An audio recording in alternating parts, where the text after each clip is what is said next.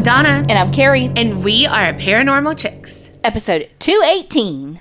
Guess what? I got something to talk about. Oh, God. And guess what it is? Patreoners! Okay, well, that's not what I was going to talk about, but we can do that. Well, thank you so much, Sydney A. from Indiana. Rebecca P. from South Carolina. Audra L. from Ohio. And Caitlin A. from Washington. Y'all, they are getting an episode a week. Extra. Do you know how many people have said in the Facebook group, oh my God, I'm almost caught up. What am I going to do? Join Patreon. That's what you're going to do. Well, that's what we'd like you to do. I mean, it would make us happy, and we hope it would make you happy. Yeah, you'd help us out. You scratch our back, we scratch yours. We give you an episode a week.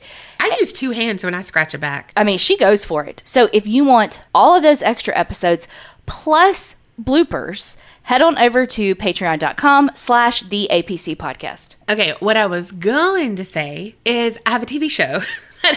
Of course, that's all I talk about. If y'all could have seen my face, I thought it was going to be something good, something serious. No, that's why I was like, and guess what it is? I didn't hear that part. You said Patreoners. Oh, that's why I didn't hear that part. Oh my God. Have a best friend, they said. What TV show have you been watching, Donna? Donna, what TV show are you talking about? Thank you. Oh, Lord. Thought I was a solo host here. So, it's on Hulu, and it's called Candy. And it's based on a true crime case that happened in Texas. I had never heard about this case, but it's like well known. I just never heard about it. But it's got Jessica Biel, Justin Timberlake in it. Of course, they're together. Yes. But it's not like together. You know what I mean? Like, I just feel like, she got the like lead role. So does she just say, and can you get a role for him too? Nepotism at its finest. But he really is a good actor. I didn't say that. But I'm just saying. But anyway, so it's a housewife in Texas, and she's like, Miss Social Butterfly, Sally Homemaker kind of person. And she's charged with murder. Murder. Yes. And it's so good. But I think it's going to come on maybe HBO Max later from a different thing. Like, this is Candy, but then it's going to come, same case, different actors later too. I don't know. Apparently this case is a hot ticket right now, because why did they make two different ones same year? But whatevs. Anyway, Hulu, it's called Candy. Also, another thing, Mexican pizza is back at Taco Bell. Okay. I never ate that. So that's the only thing I ate besides Nacho Bel Grandes, but I just haven't loved those in a while. And so my mom always got Mexican pizzas, and so she got me hooked on them. But then when they did like their whole revamp, they took away Mexican pizzas. Mm-hmm. And I don't know about y'all's Taco Bell, but ours, you're stuck there. Like, you can't go out. Oh, yeah. Like, once you're in the drive-thru line, you're not going anywhere. And so I was like, Mexican pizza? Can I get a Mexican pizza? Because, sometimes my eyes just, like, skim over something. And they're like, oh, we no longer have that. And I was like, but I don't really like Taco Bell. I just like the Mexican and I was like, dollar menu. Yeah. What can I get for the dollar thing? This weekend, I'll be going to my nephew Dawson's high school graduation. Oh, my gosh. Yeah. You know what? Why didn't I think about this? Him and my youngest niece, Claire, are the same age? I don't know. I know. I didn't realize it until this year. Never knew. Whoa. Also, I'm kind of dreading I'm dreading the graduation because of the location. It's on the fucking football field. Hers was too. Yeah, but when my nephew Kyle graduated and it was on the football field, it was the very first year of COVID. So you literally stayed in your car until it was like your turn. Oh. And then you got to just like walk over there, watch him walk across the stage and leave. Like start to finish, it was an hour. That's amazing. And so that's what I'm wanting. I do not want to sit at a hot football field. Oh, God. And it's a big school. Like, he's probably graduated with like 500, I would say. Oh, my gosh. Anyway, but I am super excited for him. Well, at least his name's in the back. Yeah. Ours is in the front. So it'd be like all these other people like, ugh. I know. It's like, can we just go now? Hey, peace. Glad y'all did it. Bye. Yeah, congratulations, but see ya. All right. Well, you know me, and I love TV. So I'm doing a story from Celebrity Ghost Stories, the TV show. And the story I'm covering centers around Jordan Ladd. It's from season 4, episode 10, and she is best known for Cabin Fever, Club Dread, Hostel Part 2, and Grindhouse. But I know her as Gibby, the dark-haired girl of the trio of cool girls in Never Been Kissed. Like, she normally has blonde hair, but she was a brunette in this one. But I didn't know her until I looked at IMDb and I was like, Gibby? Never Been Kissed? I know her! She grew up with famous parents, living the Hollywood lifestyle, I guess you could say. But something that really wasn't discussed much was the paranormal. Her parents might have had stars in their eyes. Why the fuck did I write this? But they didn't really believe in the afterlife. They were more, rational thinkers. And that rubbed off on Jordan. She just really never gave the paranormal world much thought. She was busy trying to build her acting career and, whatnot. But summer of 2004 would change everything she thought she knew about this world and the possibilities in it and in the afterlife. At this time, she lived with her boyfriend Michael in New York, while his parents had just bought an older home in New Jersey. So her and her boyfriend went to his parents for the weekend and to check out the home. Jordan said it was truly beautiful and was filled with lots of charm and character. They spent the day together and finished the day by eating dinner and then playing some cards downstairs. And that sounds like a fucking lovely day. But, all the family stuff, it's kind of exhausting. So Jordan and Michael went upstairs to their room, got ready for bed, and it didn't take too long for both of them to pass out. However, in the middle of the night, Jordan woke up to something hitting her in her forehead. And it wasn't like hitting her hard. It was just like something falling onto her forehead from above. She felt it with her fingers and then looked at her hands after, and she was like, I think this is like plaster or something from the ceiling. So she looked and she was like trying to focus her eyes, and she could see a little hole in the ceiling. And beyond that, she saw some shadows moving back and forth. So she didn't really know like what the shadows were, but it was obvious that there was movement behind the hole. So now she's freaking out because she believes there's, like a creeper looking at her from a peephole that he just made in the attic. So she, of course, tries to wake Michael up beside her, but he's sound asleep. Finally, he, roused up a bit and he's like, yo, babe, this is an old house. That quote just cracked me up when she said it because I'm like, yeah, yo, babe. But anyway, he essentially reasoned it away and it made sense to her. She's like, yeah, you're right. This is an old house. Plaster might have just fallen down some and, whatever. But what if someone's really up there? Like, oh my gosh. And so she finally persuaded her boyfriend to go upstairs, check it out, and just see if some perv is up there. Of course, he didn't find anything. He's like, there's nothing to worry about. He rolls over, falls back asleep because, some people just walk in the light that way. Jordan, on the other hand, could not sleep for a bit, just mulling everything over in her mind. But eventually, at some point, she did fall asleep. The next morning, Michael told his parents about what happened last night to Jordan, and they all kind of poked fun at her, being scared. Like, they just pointed out the same stuff. It's an old house. It's rickety. It's going to make some noise. The paint may chip. Sorry you had a rough night, but no one else is in here. It's all been checked out. It's good. They all reason it away because, again, they're rational people.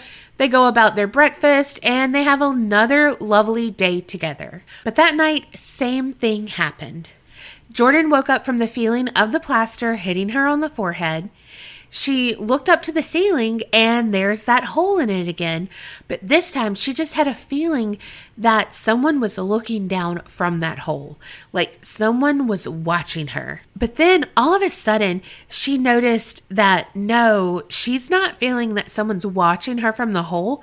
She's feeling that someone's in the room with her watching her. So she kind of just like sat up in bed, not like fully like whoosh, like did like a crunch, whatever you active people do. But she just kind of sat up like on her elbows a little bit and peeked around. And that's when she saw a man in the corner of the room. He was kind of like in a suit looking at her. And she's freaking her freak because, oh my God, someone is in the room with them. But even though she's freaking out, she couldn't do anything. She's paralyzed and like she's in that position that she was on the bed. laying completely still. She couldn't take the eyes off of this man. She had this overwhelming sense of fear that if she moved at all, she would get hurt. But then as quickly as it all started, the man was gone. He just vanished. Jordan immediately tried to wake up Michael. Again, he just kind of brushed her off and said, go back to sleep, whatever. So Jordan laid there trying to figure out what had happened. And unfortunately, she did not get any sleep that night. Well, when Michael woke up that morning, Jordan told him everything and, really confessed to him, like, no, I am scared. I was scared to death last night and you couldn't be bothered enough to wake up and console me, and I'm confiding this in you and you're not understanding. Well, he again kind of dismissed her a little bit, but he was like, don't leave, don't go back to New York, like just stay here for the next day. So she was like, okay, well, let's go check the attic again. Like, I want to see with my own eyes, but of course I'm not going up there by myself. So like, let's go. So they both go up there, and in that attic, it's predominantly wood walls and stuff, but there was this one little bricked off corner. It looked kind of like too shabby to be shabby chic, like the mortar was really badly laid and just kind of sloppily done. But it's an attic, so who would really care? Right. Unless you're some creepoid that's living in their attic. And you're like, I'm sorry, I didn't approve this veneer, whatever it is. But yeah, so like obviously it didn't even stick out to his parents when they looked at this house or anything, but it's because Jordan was having these weird things happening to her that she's more like, that looks weird and odd and like, why is it bricked in this wooden room? So, well, then when they were just kind of like looking at it and thinking about where they were in the room, that brick wall was right above where their bed was, just a floor below. So it was kind of like too coincidental to be a coincidence. So now Michael's more inclined to believe that something's going on here. Something's odd. And he asked his dad about the wall, and his dad was like, hey, I have the blueprints, so let's just see if it's on there, what they say, before we go and mess with something, because it could have been fucking like asbestos in there or something, right. Like you don't want to, absolutely. You don't want to fuck with something. Well, of course, the wall wasn't on the blueprints. Convenient. So now they were all involved in this, and they decided they would tear the brick wall down to see what was behind there, because it's also claiming up space that was clearly attic space to begin with. And it's not like a heater or anything that needs to be kept there. So they broke the wall down, and again, it was like kind of poorly done, so it wasn't just like a really hard task, Mm-hmm.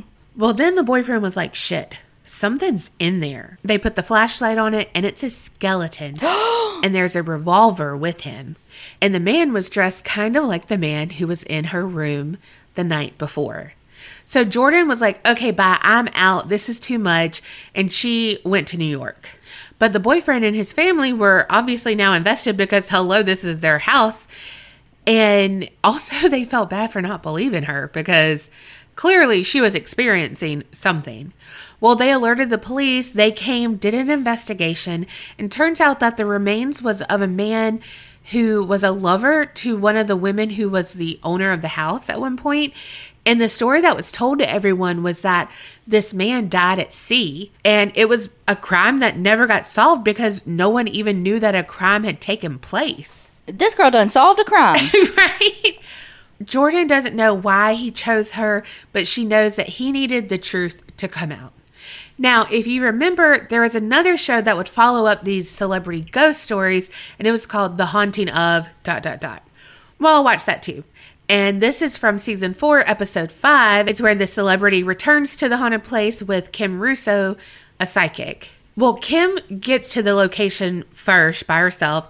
And when she got there, she said she could sense like kind of a lineup of spirits. And there is an older man, a younger man.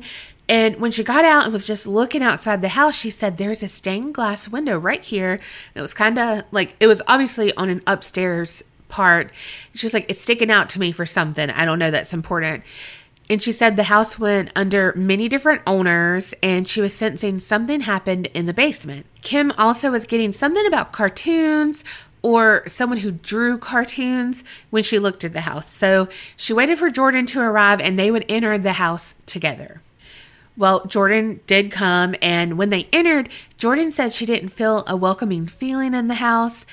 And, still, they were just trying to get a feel for the place. But so it wasn't just like that looming doom, but it just wasn't like, oh, this is a nice place. Like, you walk in and it's like, oh, yeah, I love this. I feel at home here. It wasn't that. I was just about to say, this is home. Yeah, it wasn't that. There was a male spirit that Kim picked up on around Jordan, and she was like, this spirit feels like it's not from the house. This is a spirit that's around you. And she was like, hey, do you have a grandfather who's passed and who lived in Texas? Well, Jordan was like, okay, so he didn't live in Texas. He died in California, but his entire family just moved to Texas. So it was kind of like a nod for him to say, I see that they went to Texas, and I I see that, Well, Kim asked also if he was a train conductor because he was wearing a conductor hat, and he was a train conductor. The grandfather brought up the name Brian, and that is Jordan's stepdad who's been having health issues. And Kim said that, this grandfather is watching over her stepdad. Can I just say, if I have to wear my fucking work uniform in Afterlife, that's some fucking bullshit. I don't think he was dressed like that. I think he just had, the conductor hat on, and maybe that was just what he wore. Maybe. I'm just saying, though. Well, you love scrubs. I mean, I don't want to wear them all the time, every day, even in death. What do you want to wear in death? I don't know. Pajama pants and socks and shirts. Oh, God. Okay, so they had a really nice moment down there, and it was all good because Jordan was kind of leery about opening herself up to Kim, but this was kind of a way to validate her and, just help her be more at ease about this whole situation. Well, in the same conversation is when Kim connected the cartoons. So Michael, Jordan's ex-boyfriend, whose parents still live in this house, he draws, animates, does voiceovers and stuff. So there was that connection there. Anyway, so when they're in the house, Kim got a pull to go upstairs. And both her and Jordan started to feel anxiety as they climbed the stairs. And guess what is at the landing part of the stairs? That stained glass window. Oh. Mm-hmm. And so Kim was like, that could actually be a portal into the house.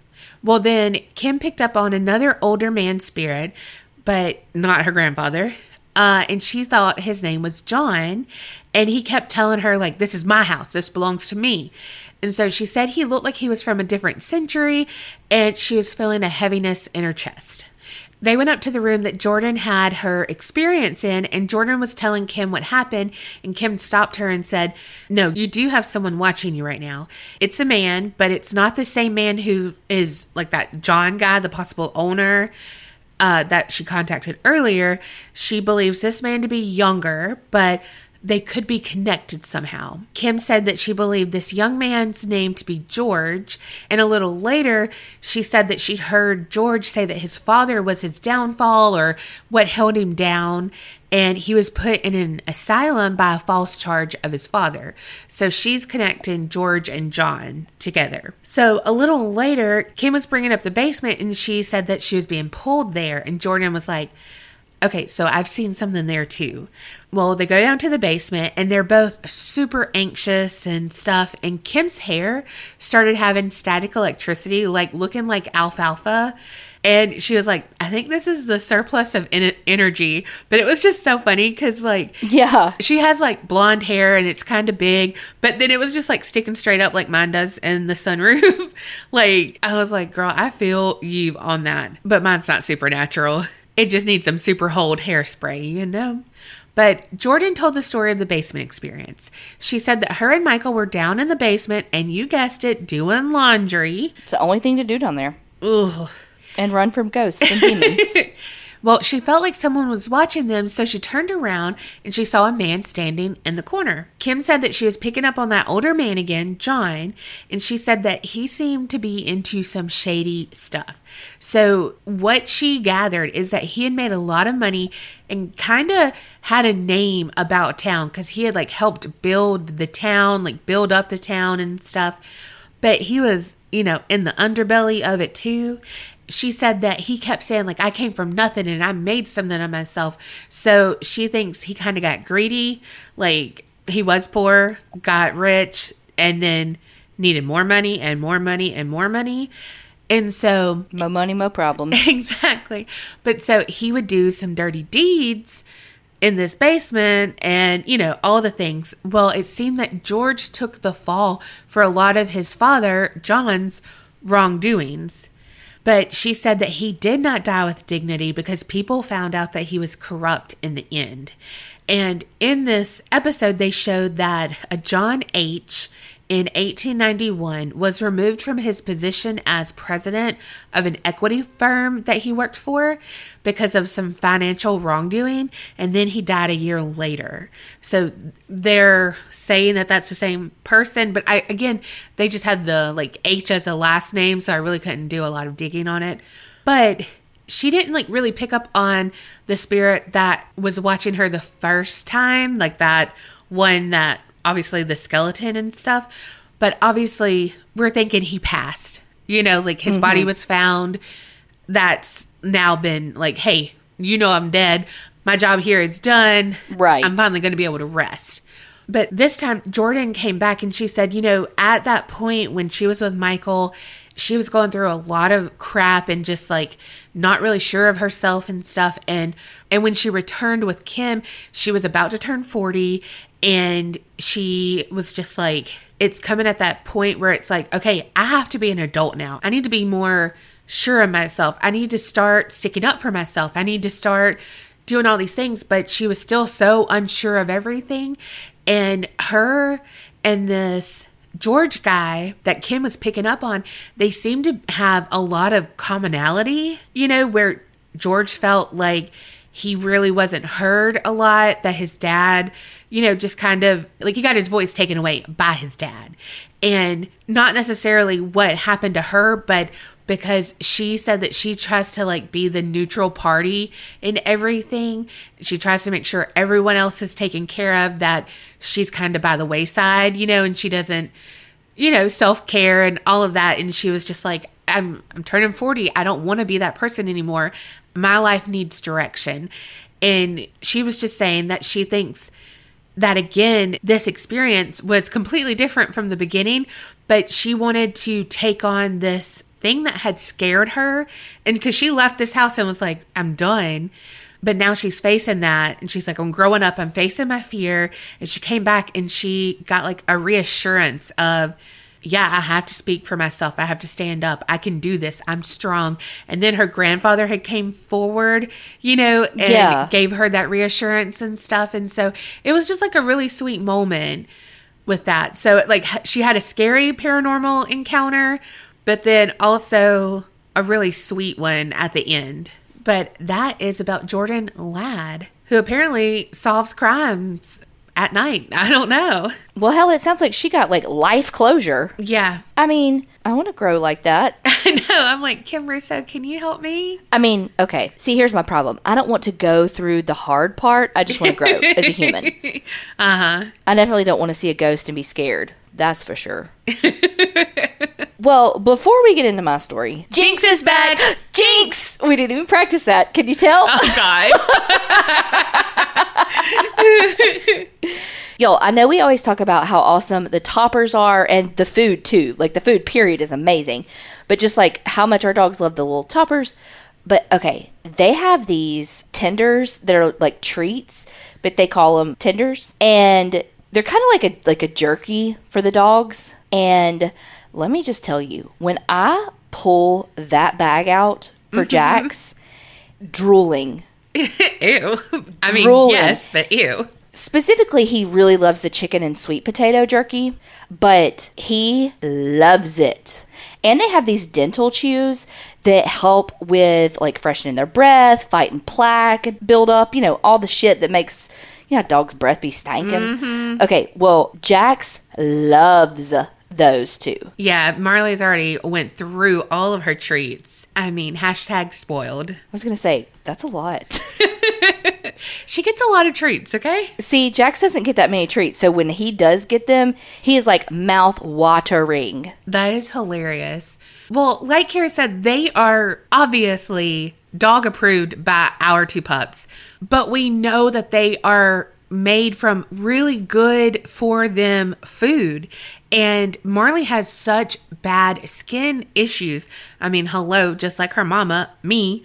But normally she will dig herself raw. She has not been having that problem, y'all. And this pollen has been real bad. So she's had a few little spots. But since I've changed her food to Jinx, she has not been digging like hot spots into herself or anything like that. That's because Jinx is clean food and treats designed specifically for dogs. Each recipe has easy to digest proteins with probiotics for gut health and 100% satisfaction guarantee. And if that's not enough for you, they even have a program called Give Bark where every purchase provides a meal for a dog in a shelter. So if you want to support Jinx and this podcast, head on over to thinkjinx.com/creep and you will get 15% off your first 2 orders. Look, I've already made my first 2 orders because Marley is obsessed. I literally just said to Donna before we started recording, I was like, I've got to order some more toppers for Jax. So go to thinkjinx.com/creep for 15% off your first 2 orders. That's thinkjinx.com/creep.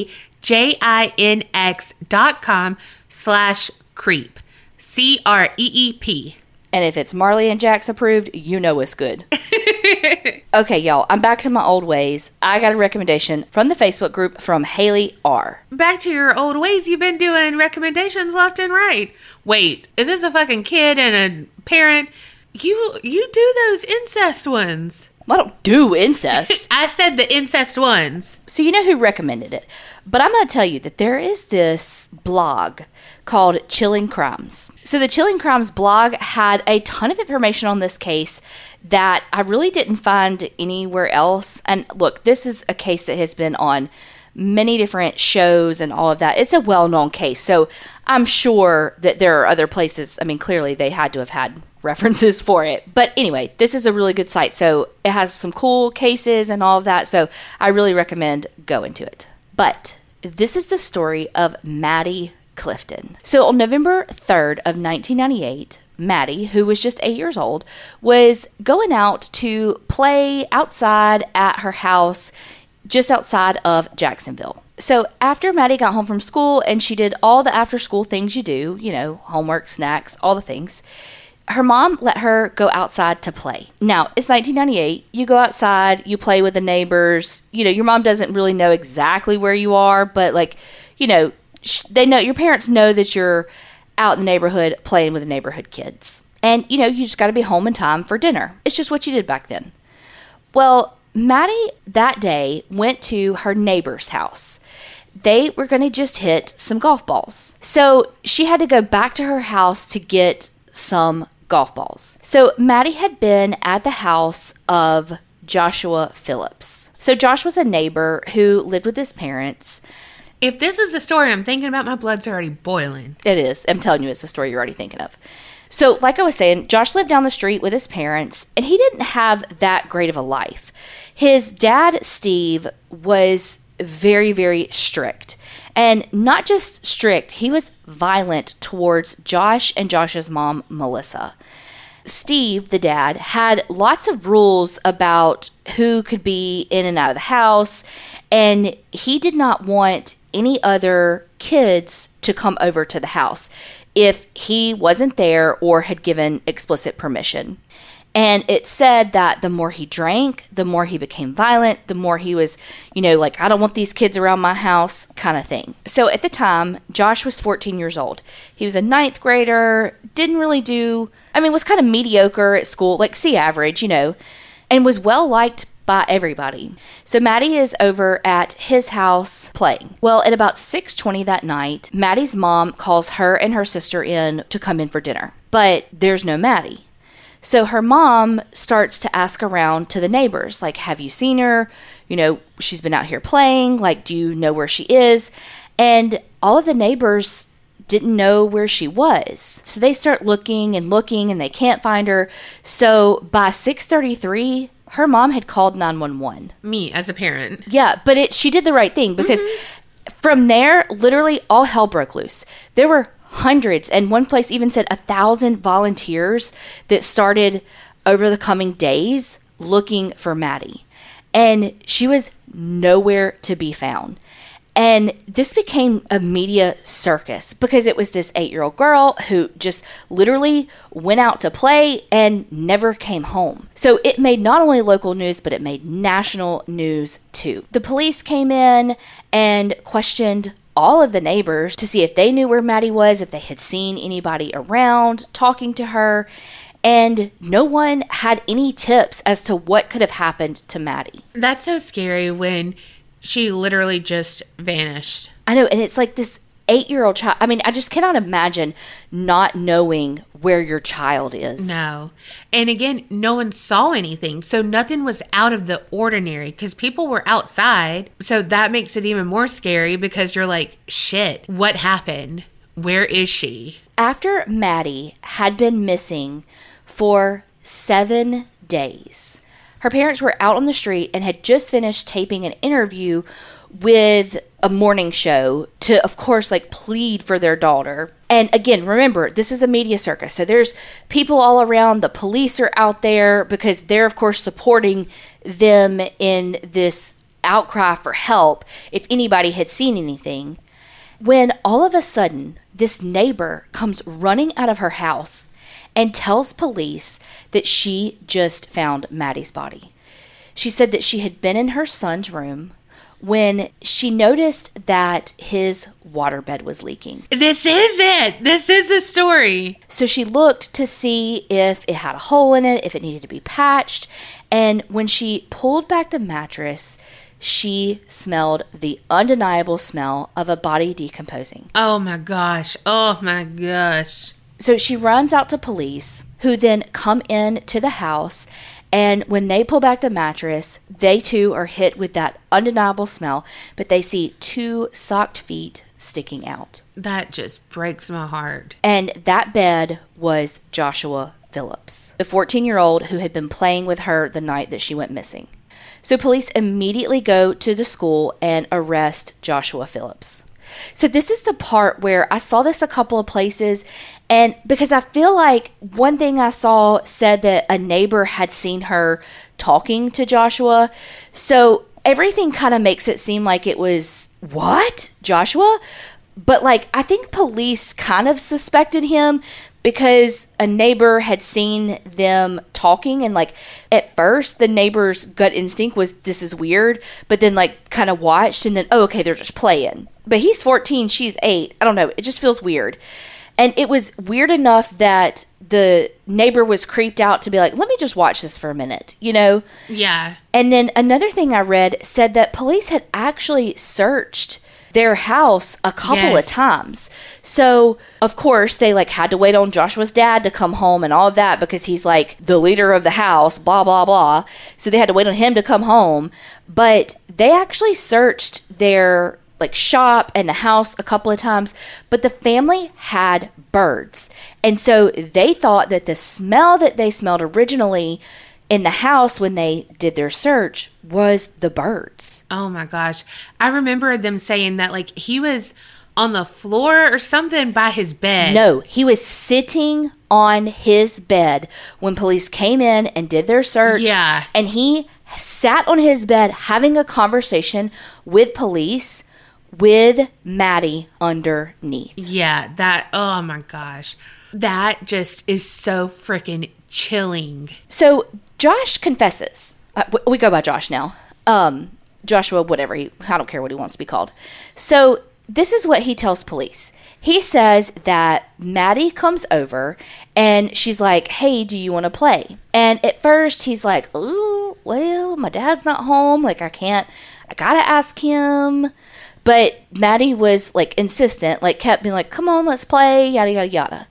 So he said that he finally agreed and was like, okay, let's play some baseball. Okay, so this is why I didn't know it at first when you said golf. Right. And because I was like, no, I think they said baseball, the one I'm thinking of. Right. But then when you said it, I was like, no, this has to be it. And it is. And so, like I said, that Chilling Crimes, that's the place where I saw that she went home to get golf balls.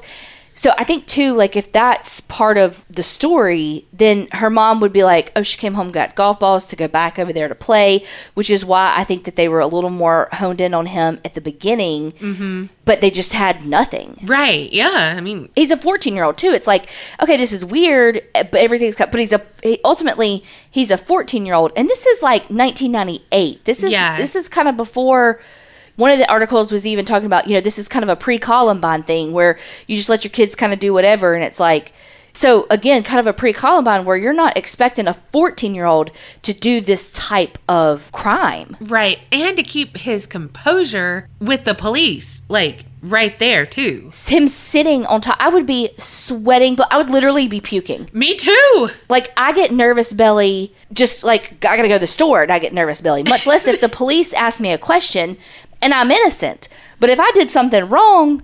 oh my gosh, yeah. My stomach... Look, if I just think that a police officer is coming up on me with blue lights, my stomach falls out my ass. Same. Meanwhile, this 14-year-old, stoic as fuck, sitting on a dead body. Oh my gosh. So what he says is that they're playing baseball, and he accidentally hit her in the face with the ball. I mean, been there, playing ball in the yard, and my sister Casey hit it to my childhood best friend and neighbor named Shannon, and she got a black eye. My sister Susan, if you're listening to this, you know what you did.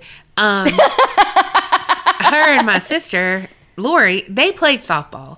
I was never the athlete of the family. My parents were old by the time they had me, and they just were like, go do your Barbies. But she was going to show me how to hit the ball with a bat, and my cousin Rusty was pitching.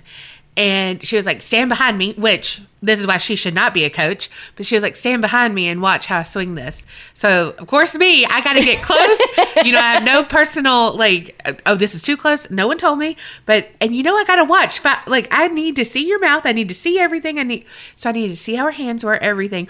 Well, she was in it. And when she swung that bat back, it knocked the wind out of me because she hit my gut. Little Donna went down. Little Donna did not play softball. She said, you know what you did, Susan. Oh, God, that's funny. Oh, I will never forget that. I was like, nope, I don't want to play anymore. So he said that he hit her in the face with the ball, and she, of course, cried. He says she's crying, she's screaming, and he freaks out. Again, this is all according to Joshua. He freaks out and he's like, oh, fuck. Like, I'm not even supposed to have somebody over here. And now I've hit her and she's crying and she's screaming and my dad's going to come home and he's going to find her. And now she's hurt. Like, what the fuck am I going to do? And now this is kid logic. Absolutely. Mm-hmm. So being scared, he takes her inside and she's like still screaming, crying. And he's like, just be quiet. Just be quiet. Like, it's going to be fine. And she's not getting quiet, so he starts to strangle her. But then he also hits her with a baseball bat to keep her quiet.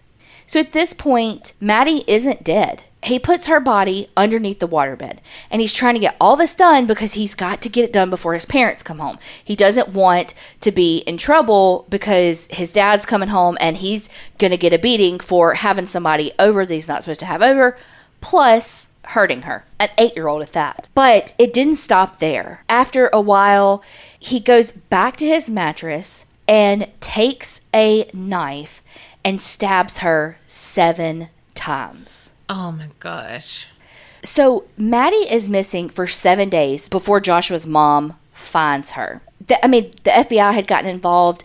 They were offering $100,000 for anyone that could lead to them finding Maddie. One of the worst things to me is that Joshua actually helped in the search for Maddie, which we know that killers do sometimes, but you knew that she was under your bed. I know. Okay, now this is kind of a Carrie thought moment, but all right, I kind of don't understand this, how he had her under his bed, because I used to have a waterbed. My parents had a waterbed my whole life. Like, they didn't get a regular mattressed bed until... I mean, I slept on their bed before. It was probably 2010. Yeah. Like, no joke. Had a waterbed my whole life. Now, their waterbed was a king size. And I want to say the one I had in my room that was a hand-me-down was a queen size. So, obviously, that's a lot of water to, like, pick up and move. It was a bitch to change your sheets. Like, just to change your sheets, you got to pick that end up, slide it under.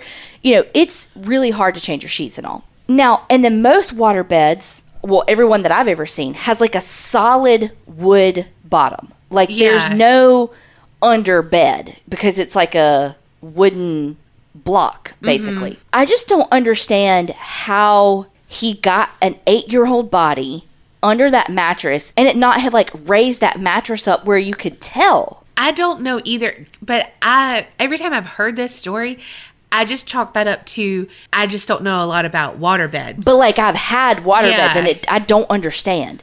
And then like, because I've heard this story on multiple podcasts and I'm like, okay, so did he put her like under the bed and like maybe his was like a regular bed underneath? You know, there wasn't like a wooden frame. Like a platform. Yeah. But my sister, Susan, the one who, you know, hit me in the belly with the bat, she also had a waterbed, and hers was just like yours, too. Yeah, and so, but when I was looking this up for this case, everything said, like, the mom pulled the waterbed mattress back to find her.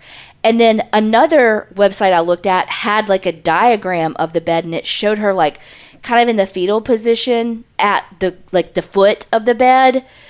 So I guess if like when the police were there, if he was sitting on one side, it would have like pushed the water to that side, so it would have been higher. So like maybe they wouldn't think anything of it because it's like, oh well, the water's higher on that end because he's sitting on it. Like, yeah, you know, it would just look natural, so they wouldn't think anything of it. Yeah, I don't know. That part has always just been like, wait, I don't understand. But I've always been scared to puncture waterbeds. Oh, girl, preach. So I've never even like, I just try to like get in. I've only slept on 2 waterbeds, been on 2 waterbeds, your mom's and my sister Susan's, both only once because I was like so scared. God, that was such good sleep. No, it wasn't. You don't know what's good. But also, I just think about, you know, he slept on that bed for all those nights. Yeah. I don't know. I just don't understand the logistics of it. And I know I'm getting hung up on shit that doesn't matter, but it also is just like, because, I mean, he did it. Like, I'm not second guessing him doing it or anything like that. I'm just like, no, I literally cannot wrap my head around this because it makes no fucking sense. Yeah, no, same. And then it didn't make sense to me either. And then also I'm like, did your waterbed have a heater? Because if not, you were freezing your ass off. But did that make her like decompose more quickly if the water was warm? I don't know. But like I said, he did confess, and even though he confessed, they did take it to trial. So I'm pretty sure his defense didn't even bring a witness at all. Now, the trial was moved outside of Jacksonville because this was such a sensational case that they were trying to give this kid as fair of a trial as possible. So, of course, the prosecution is seeking first-degree murder charges on him. And his defense is trying to talk about, hey, like, look, he was so abused by his father. He was terrified that he was going to get in trouble. It's almost like, this is a terrible comparison, but it's almost like when a baby is like colicky or something and just is crying and crying and crying, and somebody shakes the baby to get them to stop crying, and then the baby gets like shaken baby syndrome because it's like they wouldn't stop crying. You know, it's like they're just out of frustration. It's, again, is it right? Fuck no. It's terrible. It's wrong. It's absolutely the worst decision you could ever make. Yeah. But it's like, it's almost like that same logic in their brain. Like, I just couldn't get her, I just needed her to be quiet so I wouldn't get in trouble, so I strangled her. Yeah. And all he knows is violence, and so that's what he did. It's the after for me. That's what I was going to talk about. Yeah. So the jury only deliberated for like 2 hours and found him guilty, and he was sentenced to life in prison without the possibility of parole. Now, in 2012, the Supreme Court ruled that it was considered unconstitutional to sentence a juvenile to a mandatory life sentence. So Joshua became eligible for resentencing. And he, of course, cried at his resentencing and said he regretted what he did.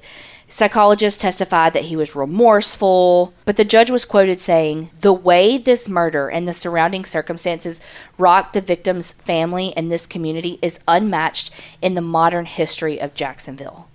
And he upheld his life sentence, but it's able to be reviewed again in 25 years. So since he was sentenced in 1999, he is actually eligible for a review of his sentence in 2024. Oh, shit. That is just around the corner. Yes. But yeah, I'm like you. It's how it happened for me. Okay, so you hurt her, you strangled her, and you put her under your bed. But like, now people are looking for her, and you know they're looking for her. So like, just go dump her in the woods somewhere. Just go be like, Mom, you know, hey, like, Dad's really scary.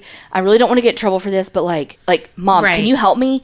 Or literally anything. Just go put her in the driveway. Like, literally anything. But then you came back and you stabbed her. But you didn't just stab her. You stabbed her 7 times. And then had the balls to sit there and have a conversation with the police with her under you. So that's not just a kid freaking out.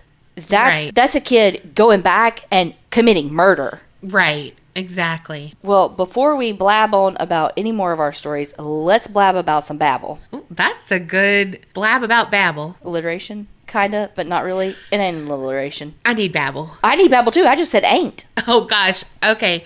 Well, like she said, Babbel is sponsoring this podcast. Thank you so much. Y'all, do you know what Babbel is? You should. But if you don't, we're going to tell you. So, okay, look. Y'all know learning a second language, or a third, or a fourth. Just kidding. I can barely speak English. But learning a second language is super hard. We all took it in high school, maybe college, but it never really stuck. Like, I know people that took 4 years of a language in high school or college, and they cannot speak it at all. Why do you look at me when you are saying that? I mean, if the pronunciation fits. But thanks to Babbel, you can learn a new language with an app. Yes, and Babbel teaches bite-sized language lessons that you actually use in the real world. It's 15-minute sessions. And like, look, you can do 15-minute sessions on the, well, maybe not on the train. You could do it on the train, but I mean, you got to like speak it. So depends on how you feel about speaking to people, you know, when people can hear you. But you do it on the toilet. You could do it in the car. Trains, toilets, planes, automobiles. All the places. While you're traveling to the place that you need to speak that other language, you can learn more about it. And there are 14 different languages to choose from. Spanish, French, Italian, German, everything. But what's really cool is that Babbel uses a speech recognition technology that helps you improve your accent and your pronunciation. Because that's the hardest part about learning a new language, is saying it in your current accent. And you're like, I know this isn't right. And you feel like you sound like weird saying it, but Babbel helps you because they teach you how to do the accent. And we know we all learn in different ways. And with Babbel, there's so many different lessons. So you can access podcasts, games, videos, stories, and even live classes if that's how you learn. And the best part about it comes with a 20-day money-back guarantee. And that speaks the language of everybody. So start your new language learning journey today with Babbel. So to save up to 60% off your subscription, go to babbel.com/creep. That's babbel.com/creep for up to 60% off your subscription. That's BABBEL.com/creep for up to 60% off. CREEP. So tell me what you think. Yeah, this one is just one of those that sticks with you for sure. I understand him freaking out. It doesn't make it right. But I know, like my cousin, his dad was strict, and we would just be like, is that your dad? If he was being bad in any way, we would just say, is that your dad? Like coming up the road, because you can kind of see it. It was in like a horse-shaped drive, and he would like stand tall, like whoop, at attention. And like that was a thing because he was, he didn't want to get punished. Probably shouldn't say that, but oh well. Well, they don't know who you're talking about. Yeah. But that was ingrained in him, Absolutely. So I understand that, holy shit, I am going to be in such trouble. And we're selfish and we think about us. We're not thinking about this kid. We're thinking about, well, when she goes home and tells her parents, they're going to tell mine and I'm going to be in trouble. Well, and study after study after study shows the effects of spanking on kids and how it really, like, it causes in the brain, like, the same trauma that people experience at war. Wow. So, yes, does he have this trauma related to his abuse and his fear of his father and all of that? Again, yes, absolutely. And I can understand that. If the beginning part of his story is 100% true, I completely can understand why it would happen. Should he still be punished for it? 100. Absolutely. My issue, well, the whole thing's my issue, but my biggest thing happens when after he puts her in the bed and he goes about his evening so his parents don't know, he comes back and stabs her. Right. That's the part where it's like, no, yeah, you knew what you were doing there. You made a decision. This wasn't an impulse decision where you're like, oh my God, she won't be quiet and you strangle her. No, you made a choice to get your knife, go to her body, pull back whatever the setup of the fucking bed was we can't figure out, and stab her 7 times. Right. You knew what you were doing. And then to be in the middle of all of that, knowing that her parents are pleading for her return and all of that, and to not have any remorse in that situation to say, oh yeah, this is bigger than me just being punished by my dad. And then you also helped. So you wanted to look good and help and all the things. Like, you absolutely knew what you were doing. Right. And you should be punished accordingly. Yeah. Again, I really think it wasn't premeditated because that just sounds like something that would happen. An 8-year-old being like, no, play with me, play with me, play with me. And you're like, fine, I'll play with you. And then, because hello, he probably was lonely too. And was like, yeah, I get to play with someone. Okay, sure.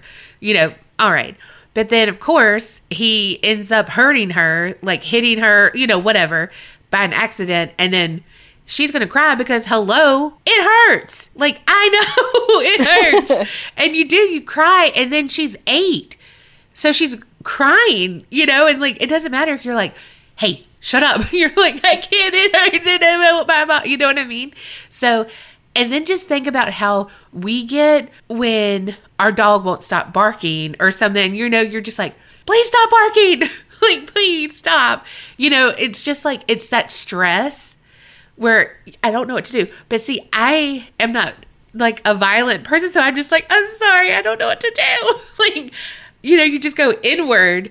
But he went outward and he strangled her, but then concealed the body and stuff. And that, I feel like if you killed her, I feel like that should have broke your like psychosis or whatever you were in, and been like, oh fuck, what did I just do? Oh my gosh. Like, let me like try to remedy this. Let me try to like save her. But no, like, you tried to get away with it. Yeah, he's right where he needs to be, and he needs to stay there forever. Yeah. Again, it really sucks, but it's the aftermath. Like, that just kind of shows your true colors. And it's not something that I would want anyone to be around my kids, or I don't want you to be my neighbor. You trying to come up with Mr. Rogers? You don't know me at all. Well, y'all tell us what you think about Donna's story, and tell us what you think about old Joshua. Thank y'all so much for listening and supporting the podcast. And remember, creep it real and don't get scared.